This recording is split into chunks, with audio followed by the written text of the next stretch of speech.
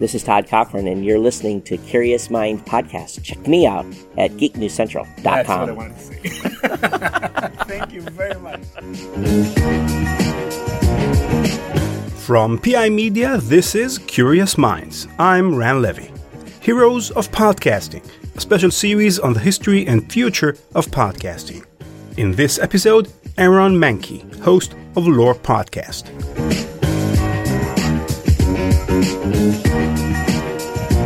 Welcome to Curious Minds.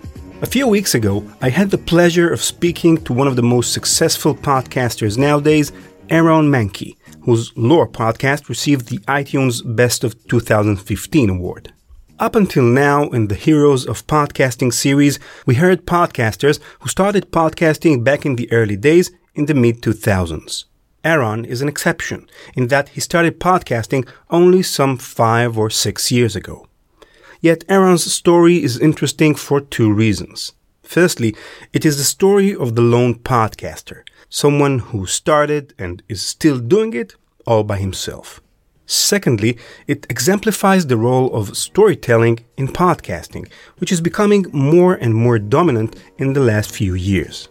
Aaron talks about starting Lore, the value of storytelling, and his inspirations. Enjoy the interview. My name is Aaron Mahnke. I'm a writer, but most people know me as the creator, producer, and the host of a podcast called Lore. When did you start Lore? Lore started, I think the first episode was released in March of 2015. So I think that puts us at about 15 months right now. So Lore is a podcast about true life scary stories. Each episode examines a dark tale from history and then presents it in sort of an oral storytelling format. It's just me and the microphone and the words that I've written ahead of time for the listeners to hear. And Lore, it attracts listeners who are creative, open-minded, who value a good story. They understand the connections between stories around the world, and most of them are very well read and have a love of the unusual, the unexplained, and all my listeners are fantastic. And it's an interesting niche in podcasting because it really took off, I think, in the last 2 years, podcasts who are less documentary and more storytelling, right? Yeah, absolutely. Yeah. I mean, I think for a long time, podcasting was primarily the place for what I call the talking head podcasts, you know, where there's 2 or 3 people who have a roundtable discussion about some topic every week. And it's neat to see a newer breed of podcasting from the last couple of years that is taking advantage of the similarities between talking into a microphone and standing around a campfire, you know, which is something that humans have done for thousands of years, and sharing stories. And so that's what I do, and I love it. Okay, how did you get into podcasting? You know, so I started about 4 years ago, actually. I was part of a talking head podcast called Homework that's on the 5x5 network with Dan Benjamin. And I was a co-host of that show for 4 years with my friend Dave Kalo. That's where I cut my teeth, you know, on things like microphones, audio editing, how to position a mic on a desk, and all those little things. And, you know, Lore started 15 months ago and progressively grew, became my full-time business. I earn a full-time living from Lore, and I don't have to do any side work anymore. And my schedule's gotten more and more full over the months. And so it was just a couple of months ago that I kind of stepped out after the 4-year anniversary. And Dave's been running that on his own ever since. But it was a good experience. It was a great place to learn, and, you know, low pressure, low profile. You can make mistakes and, you know, figure it out the next time. So it was good. But weren't you maybe a bit scared to leave behind a podcast which you've been doing for 4 years and start something which is completely new? Well, I mean, I had started Lore months before, so at that point, it wasn't a matter of letting go of something that I knew and hoping that the new thing would work out. Lore was working out beyond my wildest expectations, and so letting go was just a matter of I only have so many hours in the day, and I just couldn't fit it in anymore. And so It had to go. It's just an odd place I'm at in my life right now, where everything that's not lore related gets thrown out the window. Okay, but it's a good experience. I mean, it's absolutely. A good thing. Yeah, absolutely, definitely. Yeah, lore has been quite a ride. It's all good. What made you interested in radio at the first place? For lore, the choice was accidental, actually. As a writer in my spare time while I was doing freelance graphic design for about a decade, I wrote novels, self-published them, but finding a platform to sell your books to it's a hard thing. It's a challenge for anybody who self-publishes. So I had read a lot and had learned that, one of the ways the experts say you're supposed to grow your readership is by giving something away in exchange for an email sign-up list. So here, give me your email address. I'll send you infrequent updates, and in return for that email address, I'll give you something. And so I, having a deep love for folklore, legends, the New England area of the United States that I live in, the Boston North Shore, that I just decided I wanted to write a small document that I called my 5 favorite New England myths. And there'd be 5 stories in there, historical, written in a nice, approachable voice, and I would give it away if somebody signed up for the list. But writing the document, it got a bit too long. And I realized that as somebody who was really busy and as somebody who digests most of my content through audio, I just wouldn't have the time to sit down and read this thing that I had made.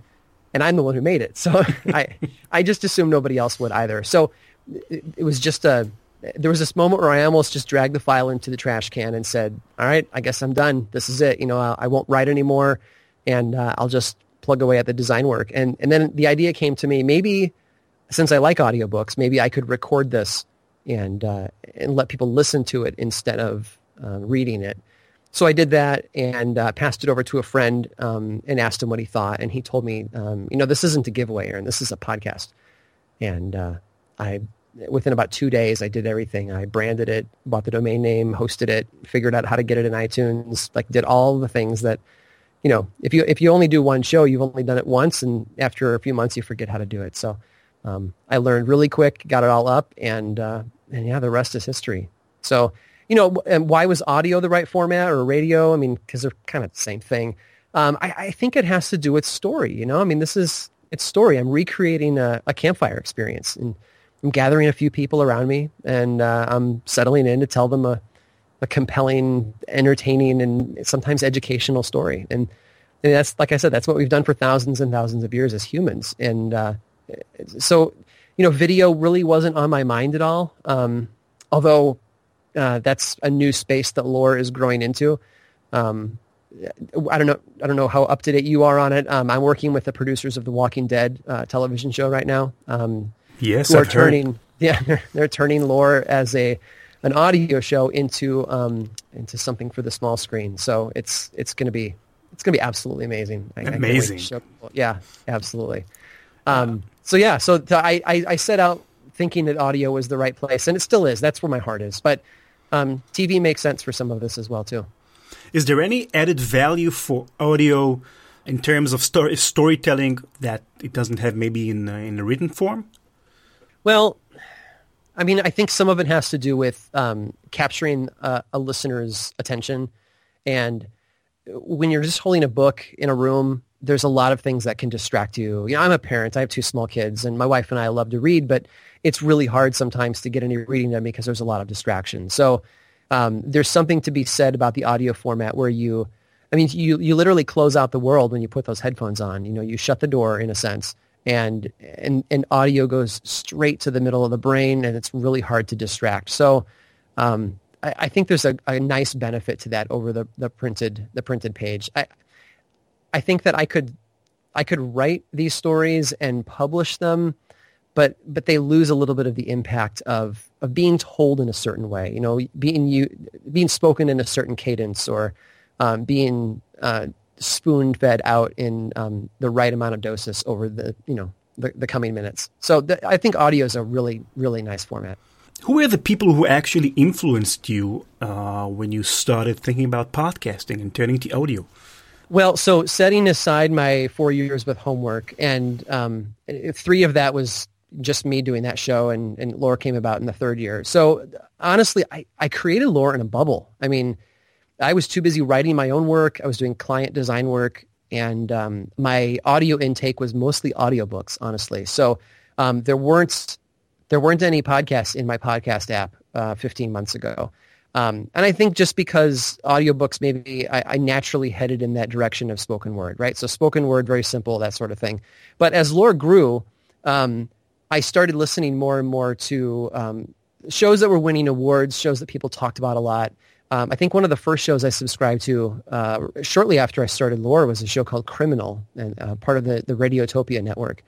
And I was just enthralled in this idea that you didn't have to talk for 90 minutes with another person without notes about a topic, that you could sit down and have a very, very well scripted, story-oriented podcast that was done in 15 or 20 minutes. And I don't think that was a realization that I had made years and years before. It was something that, like, wow, this is actually something that we should be doing.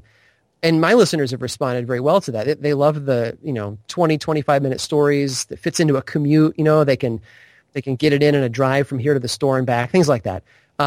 Since I've started up the show, I've bumped into other shows that I really like. 99% Invisible.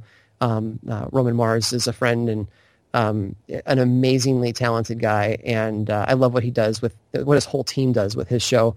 I have little. I don't know what I want to call them, like little secret loves, like Adam Savage from the Mythbusters has a podcast through tested.com called Still Untitled, because they never named it 3 or 4 years ago. It's just Still Untitled. And it's that typical, three guys sitting around talking about stuff, but all the stuff they talk about is what I love. If I want to spend my spare time on something, they're talking about books and movies and prop replicas and special effects and makers, and it's fantastic. So I don't know that inspires me in my own show much, but it certainly makes me happy when I listen to it. Any particular audiobooks that you remember that maybe stuck in your memory, influenced your storytelling? Not actually, and one reason is, and this is kind of an answer to lots of people who ask me, Aaron, why don't you do your own audiobooks? Because I have one of my books is in audio format. It's on Audible, and it's not me doing the audio. And the answer is there's something very different about audiobook narration where you do different character voices.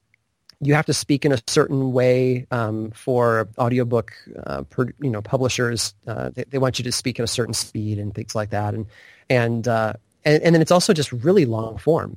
I just downloaded Stephen King's newest novel this morning, and it was, I think it clocks in at 13 and a half hours long. And I'm used to talking for 20 minutes.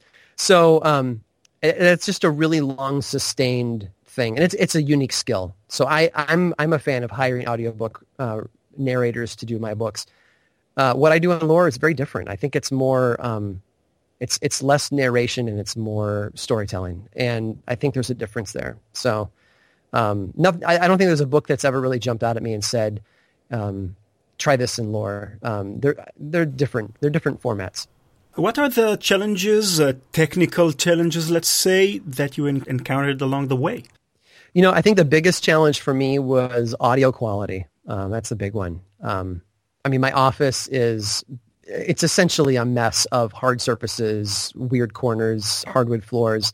There isn't anything soft in here. So I battled for many episodes to get that right. And I think if any listener starts with Lore at the first episode and works their way up to current episodes, they'll hear a transition, 7 or 8 or 9 episodes in, where the mic, I changed from a small, cheap Yeti on my desk. I upgraded to better hardware, and I started to experiment with audio shields that I could put behind my microphone.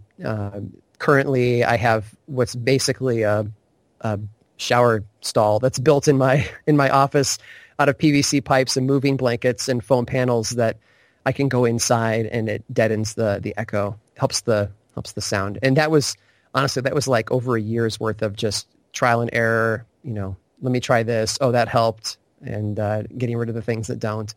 But that's me. I do this alone. I write it alone. I record it alone. I have no help. I have no network, no partners. It's just me, no interns or assistants. And so I have to learn as I go. I have to listen to my own work with a really critical ear and say, can that be better? Can I technically do that better? And then try as hard as I can to do it better.